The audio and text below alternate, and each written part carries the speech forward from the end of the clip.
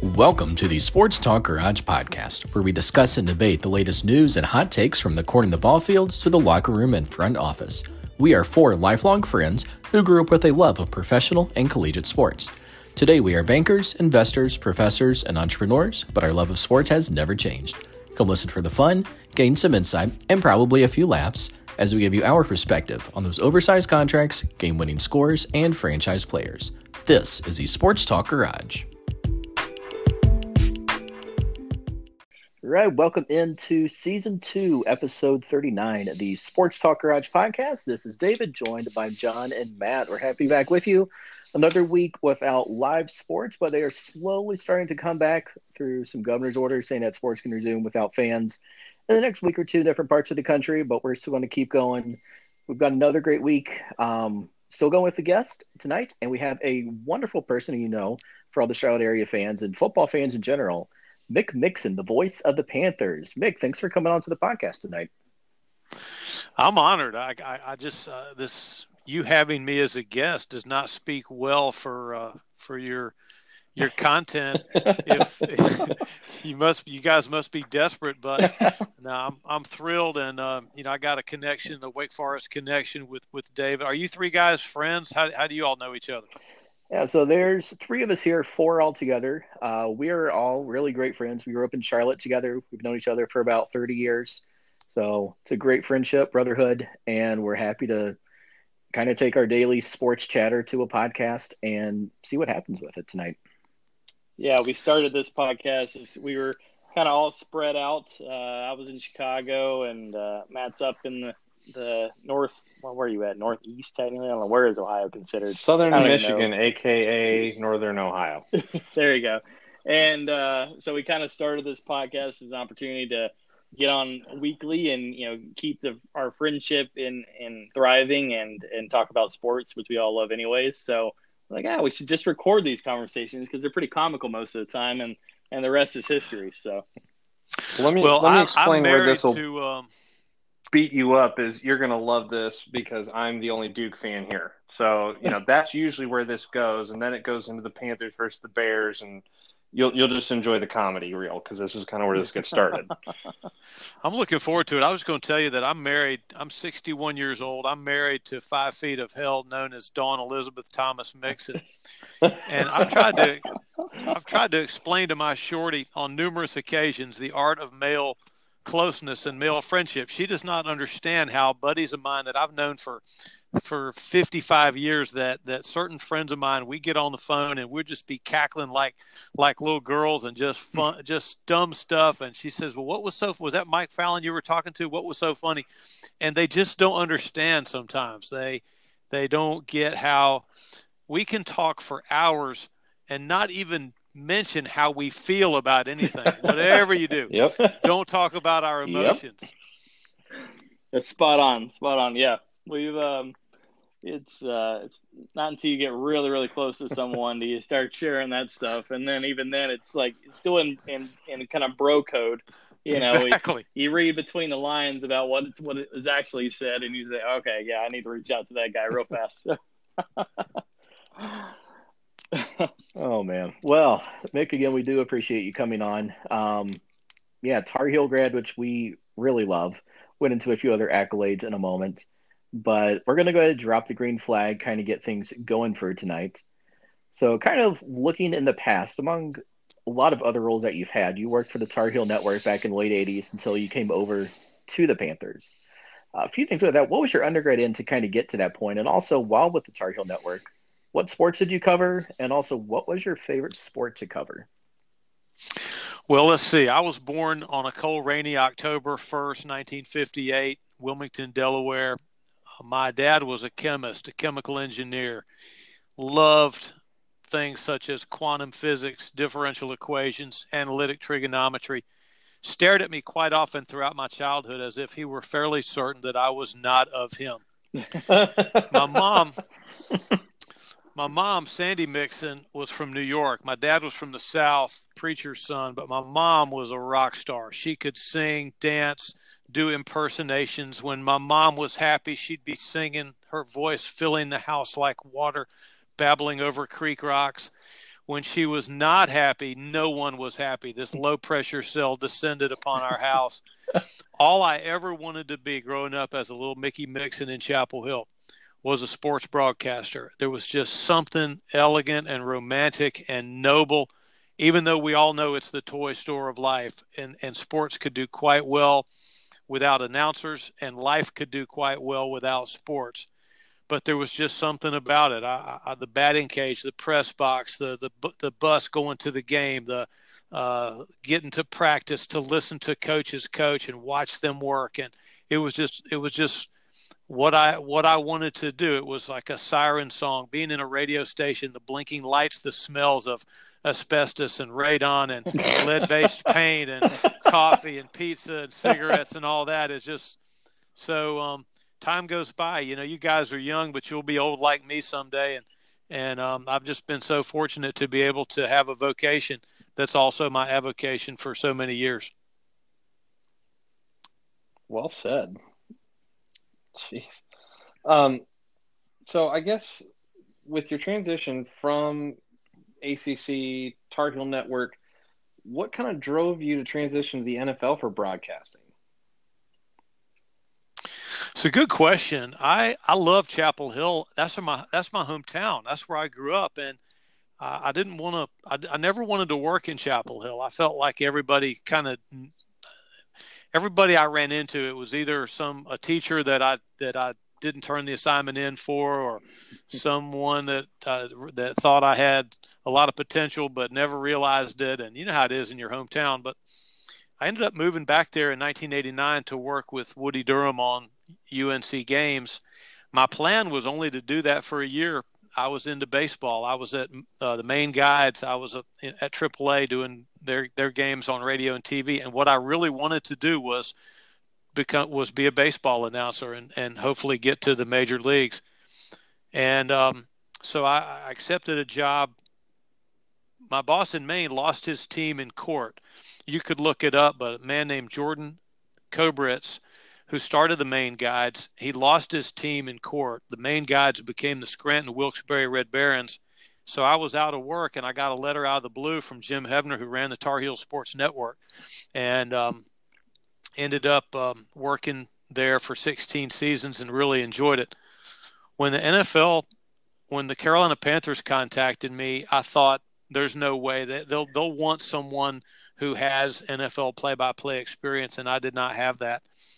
But throughout the interview process, they impressed me as a fantastic organization, a place that would be an awesome place to work. And the 3 or 4 day-long interviews over the course of several weeks, and I was tired of getting my hair cut, and I was about to run out of suits. And then finally they offered me the job, and I love the bigness of NFL games. And I'm a college guy too. I love Wake Forest, Duke, NC State, UNC. I followed the entire league growing up as a kid, but there's something about NFL games. No matter what the records, there's a bigness to NFL games that's very intoxicating. Interesting. So were the Panthers where you wanted to land, or was that something that just kind of happened for you? No, it wasn't. It was never a goal, and I'm not. I don't try to export this, but I'm a little bit different. I'm not on social media. I believe that scarcity breeds momentum. I don't believe in urinating on every bush and marking my territory and telling everybody where I went on vacation and what my wife and I named our dog that we got. And I don't think anybody cares. I don't have a signature call. I don't believe in signature calls. I don't like signature calls. Jeff Joniak of the Chicago Bears, my counterpart in Chicago. Great guy. I love Jeff. But he has a signature call. Fade to black. This he trumpets with great enthusiasm when victory is assured for the Chicago Bears. And that's fine. That's worked well for him. Wayne Larrivee with the Green Bay Packers, there's your dagger. And there's a whole bunch of other ones. But I don't believe in it. I think it sends a bad message. It sends a message that people are tuning in to hear us render our signature home run call, or our signature, the game is now in the hand. You can paint this one purple, Pirate fans. To me, that's just asinine. I mean, why not let the game, the play, the moment tell you what word choices to make? So that's how I do it. I wasn't looking to go to the NFL or to be with the Panthers. I was playing drums in a cover band. I was teaching classes at UNC in the School of Journalism. I loved being the color analyst on the Tar Heel Sports Network. But when the opportunity came, I was very, very honored and pleased to accept it. That's well very said. Cool. Yeah, it's an interesting way to, and a great way to look at that. It's how much I think you sell yourself short on how much you bring to the game, but no, it's an excellent viewpoint. Talking about preparation. So in my opinion, and maybe maybe not me much, you probably maybe will disagree, but to me, a radio host has to be probably one of the most prepared guys in any kind of broadcasting booth, just because of the way that you've got to set the scene. You've got to give that visual, purely through words. What goes into, and how much preparation goes in from week to week, and getting prepared for a Sunday afternoon in Charlotte? Oh gosh. Let me say this first. Radio, podcasts, what we're doing now, it's magic. And I'm not saying that because you guys are any good at interviewing or because I'm anybody's dream of a decent guest. But what we're doing right now is we're conversing, and it could go anywhere. It could go off the cuff. It could be extemporaneous. Someone could say something that could make someone laugh. Television for decades has tried to artificially inseminate what comes naturally on a podcast, what comes naturally on radio. So I've already, even though I can't see David, John, or Matt, I've already run the diags in my mind. I've already calculated what you guys look like. I have a view that all three of you are borderline bookish, that you're ectomorphic, that you probably run or jog, that you're fairly fit, that you like wearing these Euro flat front stovepipe pants that the young kids wear now, which you could do to mix in some pleats and some cuffs, by the way. And you may be making the same calculations about me. What's Mick look like? Where is he sitting? What, all that. And it's just fantastic. I love the theater of the mind, the magic of radio. So radio demands preparation. It demands that you put flesh on the bones. It demands that you be nimble with the names, the numbers, the nomenclature of the sport, the playing rules of the sport, so that you can then, on that skeleton, so that you can then put the flesh. You can put the sweater, the necktie, the hat, socks, whatever, that you can put the color to the broadcast and make the detail, make it come to life on the radio. I just think if someone will, I want our broadcast on Sundays to be a meeting place. Guys that have the big voice and can say, it's a beautiful day here in California. Welcome to another Oakland Raider. I mean, those guys are a dime a dozen. What flavor do you want? They're everywhere. Big voice guy. But what does that get you? Your highlights probably sound good, but when it's done right, radio is a meeting place. It's a place where people can come and hang out, spend a little time, eavesdrop on our conversation. We know that the Panthers are the reason that you tune in, and that you must hear the score, you must hear the down and distance, you must hear who's getting the better of it and why. But if you can just stop for a while, just linger with us for just a few minutes and let us keep you some company, with so many very brilliant people trying to just slice your attention span into smaller and smaller chunks and get a piece of it. Radio's still an amazing medium, in my opinion. It's interesting, too, that through all, as you mentioned, through social media, through just the interconnectedness that we see, in 2020 and over the last, decade or so, as technology has continued to grow, radio has been around for so many years now, and it continues to be in the forefront, and audio presentation continues to be in the forefront of such valuable and important things in all of our lives, whether it's sports or otherwise. So it's amazing that it has survived and will continue to survive once, social media and once people are off TikTok and Twitter has gone on to do something else, and, all that will come and go. But I think you're spot on that radio and voice will still remain, many years into the future. So that's incredible. It should be king. I mean, if people, because the millennial brain, how do you want entertainment? How do you want, what do you think is entertaining? I mean, billions of dollars are at stake. And if you get on the wrong end of this equation, you end up like Blockbuster Video, polyester leisure suits, pet rock, and mood rings. So if it's true that, see, my generation was, when I was, how old are you guys, 30? Mid-30s. Yeah, mid-30s. Oh, mid-30s. Oh, my God. We're getting up there now. Okay, getting up there. Yeah, start working on your 401k.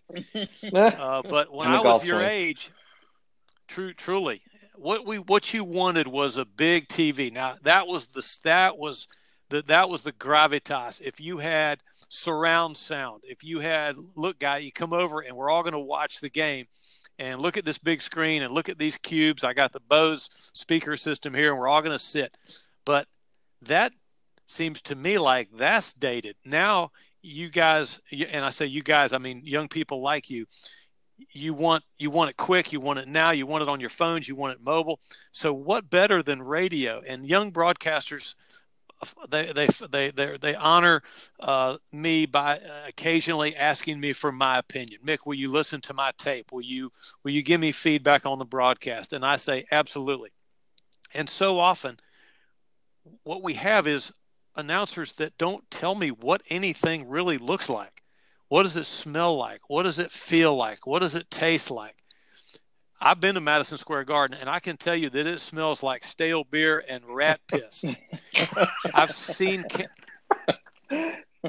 Cam Newton get up under center, and I can tell you that unless you're telling me what this exquisitely gifted athlete looks like, unless you're trying to tell me in whatever style is unique to you, that the vascular, these blacksmith arms, this narrow waist, this body that looks like it was sculpted in some kind of art class. You have to, the detail is where it is. Don't you agree? Yeah, definitely. Absolutely. So, Mick, just if I can take a side note, like just from the few minutes, I mean, we've listened to you on the radio, and just from the few minutes we've had a chance to talk to you, you're a very eloquent speaker. Like, I wish I could wordsmith the way that you're doing this right now. But, I guess going back in some history, I read a little bit about you, and I found a really interesting article where you're talking in a mentor piece.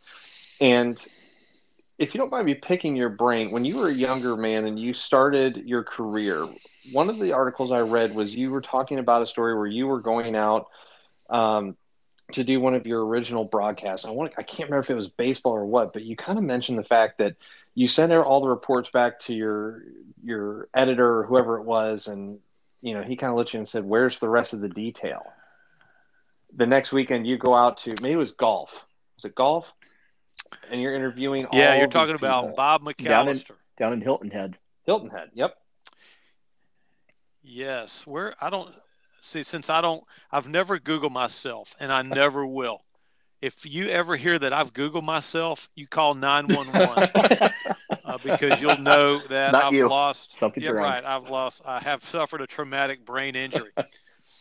But so I don't know where you would have read this, and nor am I really that concerned by it. But what you're referring to is Bob Blood and Guts McAllister, who ran WIS Radio, a radio station for whom I worked in the early 1980s. I respected Bob McAllister more than I respected any coach, any parent, any teacher, any troop leader, anything, all added together. Bob McAllister ran the newsroom like Vince Lombardi, like George Patton, like Lou Grant. I mean, people were terrified of Bob McAllister, and I should have been too had I been astute enough to know that I should have been afraid of this man. He specialized in cursing. He took swearing and made it into, he was the Picasso. He was the Bruce Lee of profanity. He could wield these words like Bruce Lee wielded nunchucks and just beat you over the head and about the head and shoulders with his language and just eviscerate people. But he was so good at what he did, and he respected me enough to tell me what I most desperately needed to know, which was essentially this. I'll go to Hilton Head Island to do a series of reports, 7 reports a day, Wednesday through Sunday, on a golf tournament back then called the Heritage. So I drive the WIS radio news van to Hilton Head Island, and I do my reports, come back. Monday morning, Bob McAllister gets to work, and like a total doofus, I walk into his office, which no one did, and I called him Bob, which no one did. I mean, I'm only 20-something years old. I said, "Hey, Bob, how'd you like my reports from Hilton Head? Pretty good, huh?" I mean, what an idiot. He said, "Mickey, have a seat," and closed the door. He said, "Your reports were good. You did a good job, but you didn't do a great job. Would you like to know the difference between good and great?" And I went, well, yes, I guess so. Maybe. Start telling me, and then I'll tell you if I really want to know. He looks off, and I'm telling you, David and John and Matt, he was not a sports fan, didn't know anything about sports. He was a newsman, politics, economy. I mean, fantastic. Local, regional, national, global. He knew it. And he didn't know sports, but he looks off out his window for a second, and then he says, Mick, what's life like on the PGA Tour for the wives of these players? What about caddies? What about where do these players stay when they go into a city? What about is there a fitness trailer? Is there a concession trailer? What about the runoff that's toxic to the estuaries down on the lowlands from all the fertilizer that they use to keep this golf course green? I'm trying to run a radio station up here, and you're down there doing just the reports. You're doing just what we told you to do. And there's story everywhere you would have looked. There were stories. So don't come in here fishing for a compliment and want to know if you did you did a good job, and that's all you did. Now get out of here. So I've pressure washed that. So imagine that same speech, but it has all kind of profanity in it. So I'm lower. I'm just as low and hangdog, and I feel like I was about ready to start crying. But the next week was a golf tournament called the Masters in Augusta, Georgia. And I had the same WIS radio news van, the same schedule of reports, 7 reports a day. Well, I drive to Augusta, Georgia on Wednesday, and I create over the next 5 days an electronic blizzard. I interviewed Tiny, the 400-pound security guard in charge of the press tent. I interviewed Fred Couples' wife. I interviewed Ben Crenshaw's wife. I interviewed Nick Faldo. I interviewed the parking guy. I interviewed everybody I could think of and did feature stories. And I got back to Columbia. I was exhausted Sunday night about midnight. Monday morning comes. I'm not going to be talking to old Bob McAllister anymore. He comes in 7:15, hangs his overcoat up, hangs his houndstooth hat up, goes into his office. I'm typing my sportscast, old-fashioned typewriter, clatter, clatter, clatter. And then I see a shadow across my paper. I look back, and it's Bob McAllister, who never gives a compliment. He looks at me, and he says, "Mick, great job at Augusta." And that's an emotional story for me to tell. I should have known the difference between good and great. I don't do a great job now. Doing a great job is difficult. And I know I fall short. But this man respected me enough to tell me the difference between good and great. And for that, I owe him a debt I'll never be able to square up. So is that kind of your turning point in your career where you really started, I guess, focusing on your personal development then? No, it should have been, but I was too stupid to know that it was it's a long process. The thing about great is that good is, as has so often been said by other people much more eloquent than me and knowledgeable than me, but you always hear that, I guess it's a little cliche, that good is the enemy of great, but it's really true. It's so easy to stop, say the Panthers are getting ready to play the Vikings, and I'm in the hotel, and we're on the road. I've memorized the names and numbers. I've worked on it on the plane. So I have it right. So easy just to stop and watch a movie, or not do that extra, put in that extra work, or maybe just rehearse it in my mind one more time. And am I really sure that I know all the numbers without having to think about it and all the names?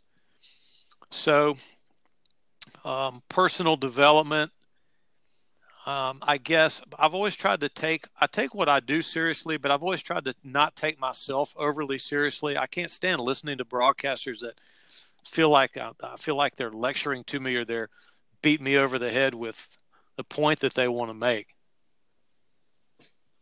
Cool. That's really good. So, Nick, you've talked about preparation. You talked about painting the picture with your words to help the listener visualize what they're saying. We've heard from a lot of our listeners in the feedback here that they have an interest in getting into sports media, whether it's after college, whether are you there wanting to progress in their career. Can you kind of tell us, as the season goes on, does life get easier as you kind of find that groove? Does it get more difficult as you're kind of in that grind of week after week of numbers and sheets and making sure you have everything correct? Or what does the season progression look like for you? I'll tell you exactly what it looks like. Imagine taking an oral exam. Imagine that every week for 20 straight weeks, roughly, you have to sit for a 3-hour, 4-hour, 5-hour oral exam. You know the subject matter, but you also know that you're only going to need to regurgitate about 20% of what you've studied, but you don't know what 20% that is. And the cost of a misstep could be catastrophic. Now, we're not talking about lives lost or any. Don't confuse me with people who have real jobs and do really good things, such as arrest criminals, put out fires, cure diseases, teach kids, cook food, et cetera, et cetera. But the responsibility it's yours, David. It's yours, John. It's yours, Matt, tonight to do the best you can on your Sports Talk Garage. You want it to be good, right? Your name is on it. So I feel that about every broadcast. My name is on it. And if I say that Smith made the catch, but it's actually Jackson, then that's a major event in my life. It'll take me days to get over that. So I'm nervous, but I'm confident, but I'm nervous. I don't want to let anybody down. I don't want to let myself down. I don't want to let my wife down. I don't want to let my coworkers down. I think we, several of us are people managers and things like that. And, I think when you see someone with that passion, it's the ones that, you don't want people to beat themselves up, but it's those people that take what they do so seriously and put in that extra preparation. And even though their performance is light years above their peers in so many cases, they're the ones that often will go home and focus on that one mistake. And that's the passion you see when you talk about people that are of greatness and that do great things for whatever organization or whatever role they're working on. So it's exciting, for me to hear that, that passion you have. And even after all these years, how seriously you take that. I think that's amazing advice for some people that are trying to get into, hopefully maybe a future in broadcasting of some sort, that, that's the level of passion that it takes to be successful and to have great things happen. So. Well, the advice I'd give for anybody that wants to get into sports broadcasting is don't. Set your goals higher. Aim higher than schlepping around all over the country, hoping that that wide receiver or defensive back du jour will stop after practice to talk with you so that you can ask him a couple of questions that will help fill your huge gaps in your knowledge prior to your oral exam. But no, it is a joy, and I don't know when it happened or how or why, but somehow or another, either your generation or the one before you has become infected with this virus that I call the like epidemic. And like means as if similar to, or to have affection for. It cannot possibly be substituted for who said what to who. These kids that lean on it, it's a flimsy conversational crutch. It will not support your weight. So when I hear, sometimes a young adult will contact me and say, Mr. Mixon, I was wanting to like talk with you and stuff because I really want to be a broadcaster and stuff. And I think, man, you got a long way to go. First of all, you're up talking. Declarative sentences sound like questions because all your sentences go like up at the end. And then the whole like thing and the biggest pet peeve of I have is literally. How often have you heard people use the word literally incorrectly? Too often. It just drives me nuts. Probably daily at this point, yeah. I know. My point is, I have to retire soon because I'm this close to just flying across the room and just choking somebody. That's awesome. It's literally like raining cats and dogs and stuff.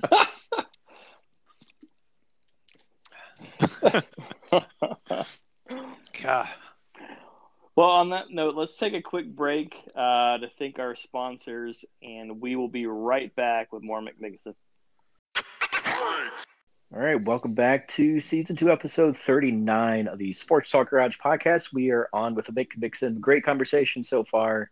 He's listening to the life of an NFL broadcaster, all the passion and energy that he puts into in the preparation.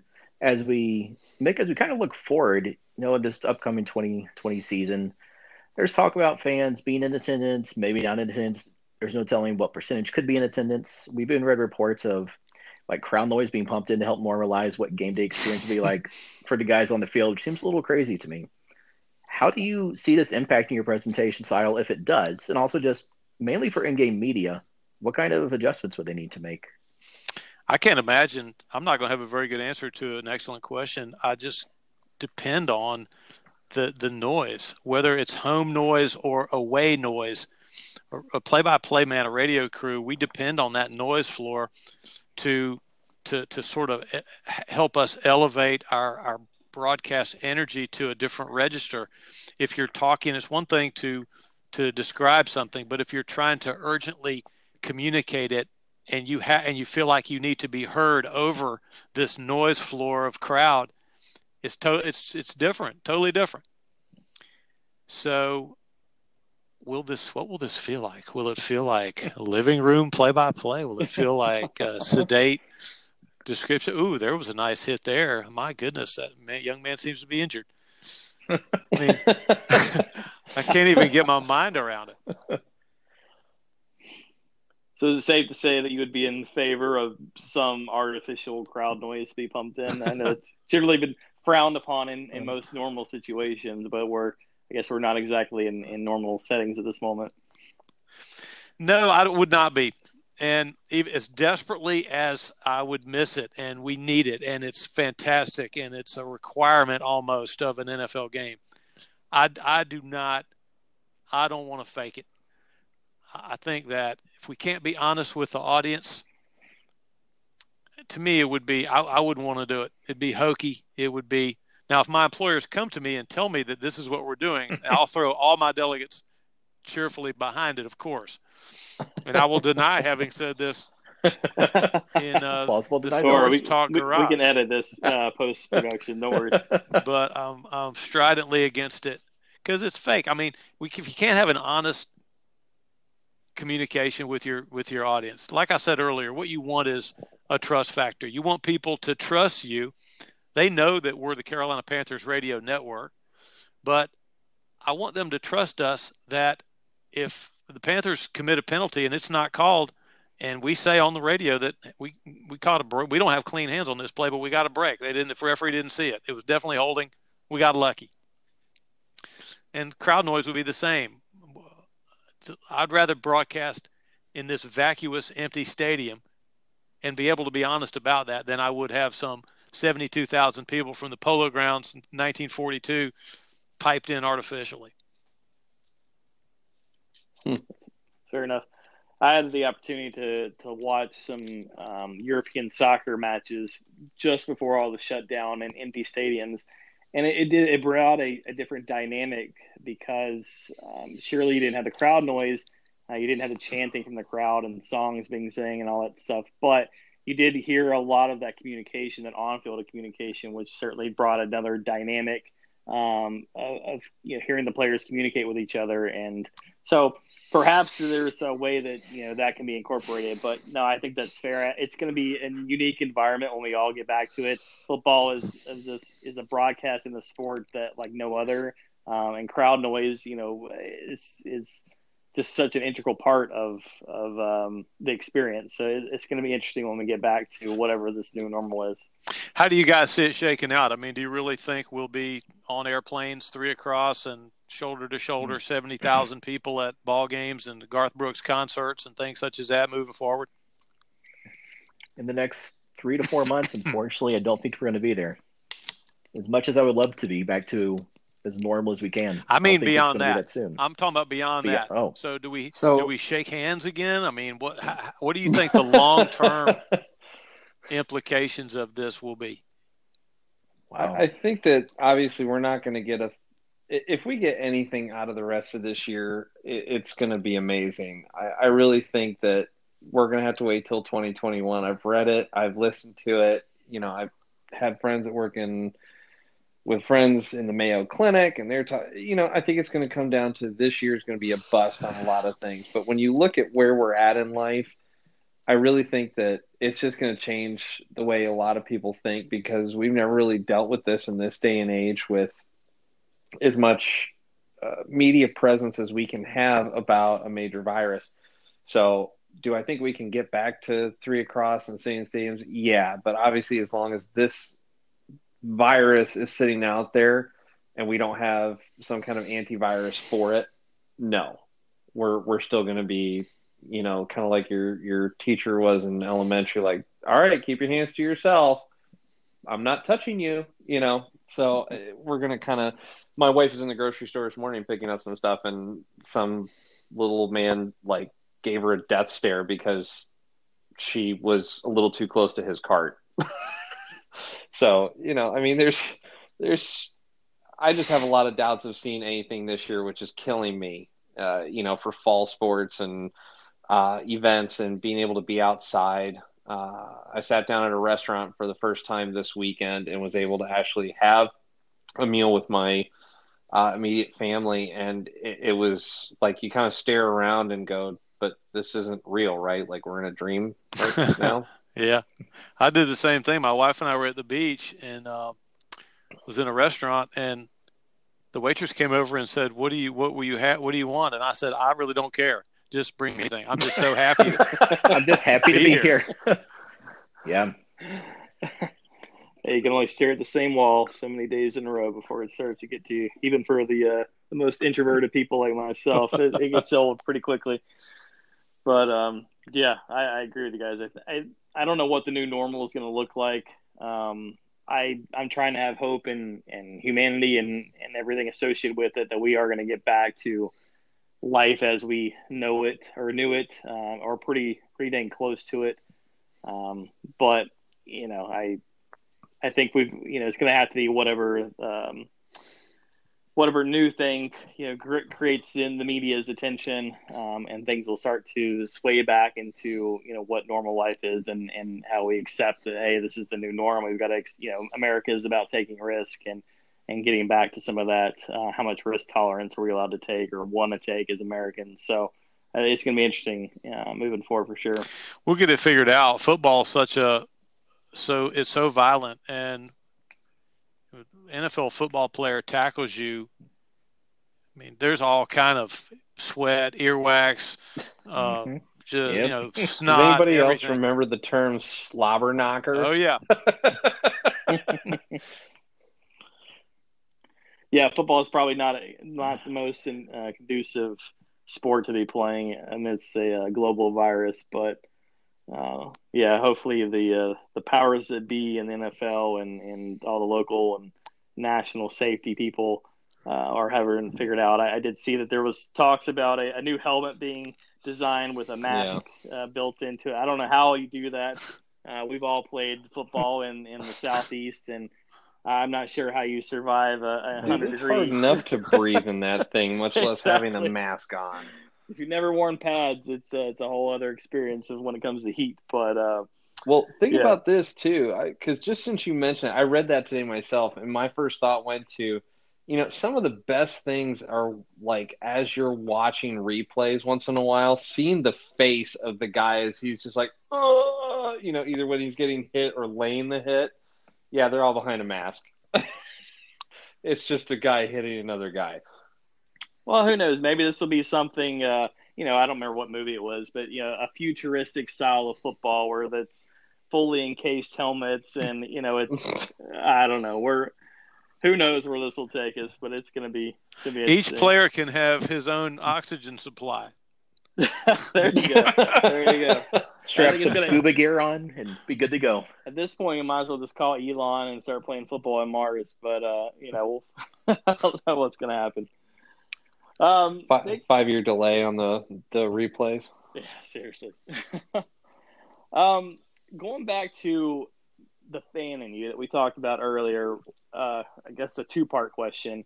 What would you say is your best memory, either in person or watching or listening to a broadcast of a sporting event? What's kind of that one thing that's you always go back to that you're just happy that you could be associated with it in some way or form?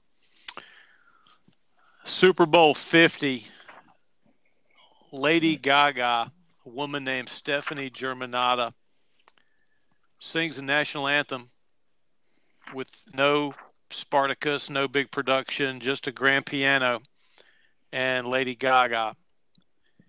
And the national anthem is a difficult song to sing. It's not so much that it requires a tremendous range. It's about an octave and a half, 19 semitone difference between the high note and the low note in the Star Spangled Banner. Definitely in Lady Gaga's wheelhouse. She's so talented. Still, though, this song has tripped up, particularly on a grand stage like that, many other talented vocalists. And I'm a music guy. I love music. And so I'm watching Lady Gaga sing, and I'm listening, and she crushed it. I mean, it was incredible. She didn't try to do too much with the song.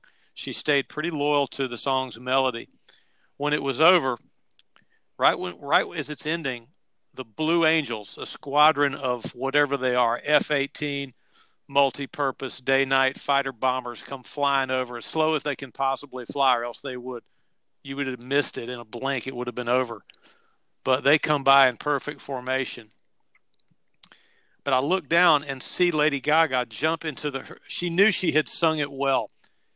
And so she jumped into the arm. Nobody saw it because everybody's watching the airplanes, the flyover. But she jumps into the arms of her keyboard player and puts her legs around his torso. Just this embrace. And I just thought, to be a sports broadcaster is such an honor. I mean, to all the American Legion baseball, all the dirt track car racing, all the high school football, all the miles I've driven, all the games that I broadcast when I was quite sure that no one was listening. Just to be here in this moment, getting ready for a Super Bowl game, I'll never forget it. That's incredible. Cool. In that same regard, looking into the future, is there something on your bucket list, either as a fan or a journalist, because you've got the Super Bowl checked off? I don't know, maybe a Panthers ring, maybe that would add a sweetness to it all. But is there something that you would put at the top of your sports bucket list at the moment? I tend not to view the world in that, and I understand your question, and I could probably come up with something, but I try not to view my job through that kind of filter. I love making it not about me. I try not to refer to myself unnecessarily during the broadcast. I don't have a personalized license plate. I don't have this self-aggrandizing email handle like some of my colleagues. So I would love for Charlotte, for the Carolinas, for the region, if absolute victory could come, if the Panthers could, and it probably won't happen in my time there. Matt Rule's going to be great, and I think he'll win one for the Panthers, but may not be with me in the booth. But hopefully I can be on a tractor, on a skid steer, on some land, listening to whoever calls the game, and have the Panthers win a Super Bowl. There's nothing like, no matter what level it is, there's nothing like when you've won it, whether it's a state 3A baseball championship, whether it's a NCAA Final Four, a national championship, even a bowl game. There's just something about when you just look at the people you work with and say, man, we did it. And you hug people that normally you probably wouldn't hug that person, but you're just so happy. So those are the moments. Yeah, it'd be great. Very cool. All right, sticking on the nostalgia part, I guess we're just kind of tackling you at this point. So you've alluded to this a couple times, but you're a pro drummer, from what we understand. If by pro you mean I've been paid for my percussive services, then yes. Absolutely. I always wondered why my parents drank so much alcohol when I was a kid, and I used to think it was a character flaw that they incubated. But I realized in adulthood that it was my fault for trying to capture Buddy Rich's entire career at night in my room on 2313 Honeysuckle Road in Chapel Hill. But I've loved drums. I love music. Everybody, and you guys, your friendship, man, and what do you guys do? Do you guys jog? I know you do the podcast, but do you jog together? Do you go bowling? Do you play softball? Do you have cover band? I mean, we tend to, for the XX chromosome set who may be eavesdropping on our conversation now, the women, us men folk, we're not right in the head. We chase a team. If we weren't good enough to be on the varsity, then we got bowling night, or we play poker, or we start a cover band. We do almost anything to be on a team. So my bands for years have been my team, and it's how I met my wife. My bride was the lead singer in the Franklin Street Band, and then one night I was single, she was single, and I was studying up on her. I'd been studying up on her for a couple months. Our keyboard player was late. We're playing a gig at the Carolina Inn, and I sidled over to her, and I cleared my throat under my breath because our guitar player is really nosy. He was trying to listen. My wife's name is Dawn. I call her Donnie. I said, Donnie, have you ever thought about me and you? And she took a step back and looked at me from head to toe, x-rayed my soul in that instant, and said, have I ever thought about an interview? She misheard me. And I said, I remember now. This is what getting shot down feels like. But I took another run at it. I said, no. I said, have you ever thought about me and you? And she looked like I had dumped a 55-gallon bucket of ice water on top of her head. She said, well, no. But if what this is you asking me out, I'd go, I'd have a glass of wine with you or have dinner with you one night. And I said, fantastic, let's do it. So we got married in 2011. So music has brought me so much, including the lead singer in my life, as well as my band, Dawn Elizabeth Thomas Mixon. Doesn't get much better than that. Yeah, it's a good story. So, just to follow that point a little bit further, is there, some places that we can go hear you jam, or any live shows coming up that you're willing to put out there so we can come hear this professional rock star come Absolutely out not. As I say, I've never Googled myself, and I never will. So I'm sure there's some stuff out there. I had a Charlotte band called Mick and the Ultras. I'm the original drummer and the founder. I started a band called Break Wind and Fire. I do not think any Break Wind and Fire highlights or lowlights are on YouTube or anything. But there may be some stuff. But we shut the band down.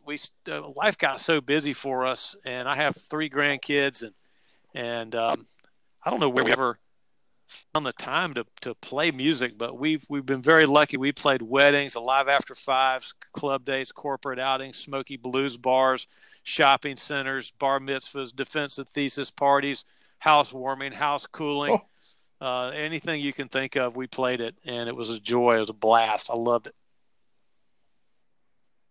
Well, just for our listeners out there, just because he said this and he won't Google himself, I did it for him, and all I typed in was "Break Wind and Fire," and up pops "If It Hadn't Been for Love" on YouTube. So it is out there. That's not us. Somebody stole my band name. Oh, well, that's disappointing. It is disappointing because that's my intellectual property. I'm the one that thought of it. Oh. Sad.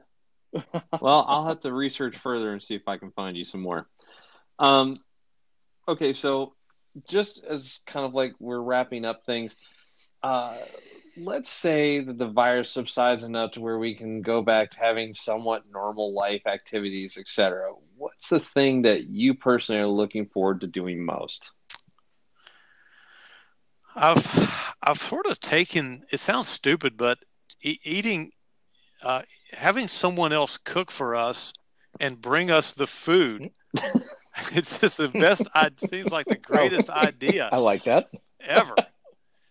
So I would just say, just eating out, and Donnie and I, there's a couple places we like. We're not really foodies in the wine and all that. We just our life is G-rated and very simple and basic. I'm older, so we eat at 5:30, 6 o'clock. We're a threat to eat dinner early. Like I thought people were crazy when I used to hear about this when I was young, but that's what we do. So eating out, I'm really looking forward to. I'm looking forward to. Dawn has several friends who are hairdressers, and she's stressed for them because for some reason, they're not. I mean, they seem like they're the last. Hair, nails, the gym. Going to the gym and lifting heavy objects on purpose. That I'm looking forward to as well. I never thought I would say that. Oh, I got to say, I'm kind of laughing. Sorry, if you go back to your original point, we started talking about, you started imagining what we all look like. All I can think of is, we're all growing some kind of scraggly beard at this point, long hair because you can't go get a haircut unless your wife decides that she wants to do something. My wife looked at me and she started to put a bowl on top of my head and pull out the clippers. I said, no way. Yeah, I think we're all giving Duck Dynasty a run for their money at this point. If this keeps going, it's not me. I'm going to wake up with trimmers. No, you don't think too hard about it. I started getting that. I had hair to my 50s, and then my early 50s, things started looking a little. The follicle density just wasn't there, so I just skinned it all down, and I don't care. I just don't care. I cut my hair myself. I've saved hundreds of dollars, and I recommend it if that's your genetic lot in life. Absolutely. Might as well embrace it.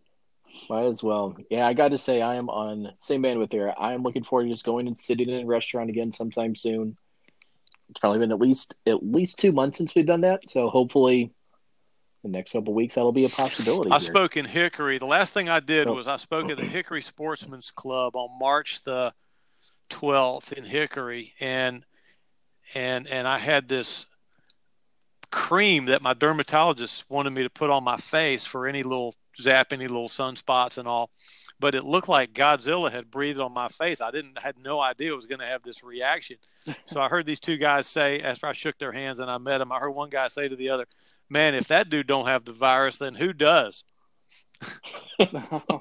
So I'm looking forward to getting back out there on the rubber chicken circuit so I can atone for my last performance. Oh man, gosh, Mick, we really appreciate you coming on tonight. It's been a blast hearing some stories, getting to chat about your life personally, professionally. It's kind of inspiring too. It makes me want to do a better job in this podcast and anything else that we professionally that we are in. So thank you for taking the time to come on. We are deeply grateful for the honor's mine, and I mean that. You guys, your show has a good feel to it. I loved hearing that y'all are friends, and and that comes through in the camaraderie and the questions you ask me, and I can tell you have fun with your guests, and thanks for letting me be a small part of your show.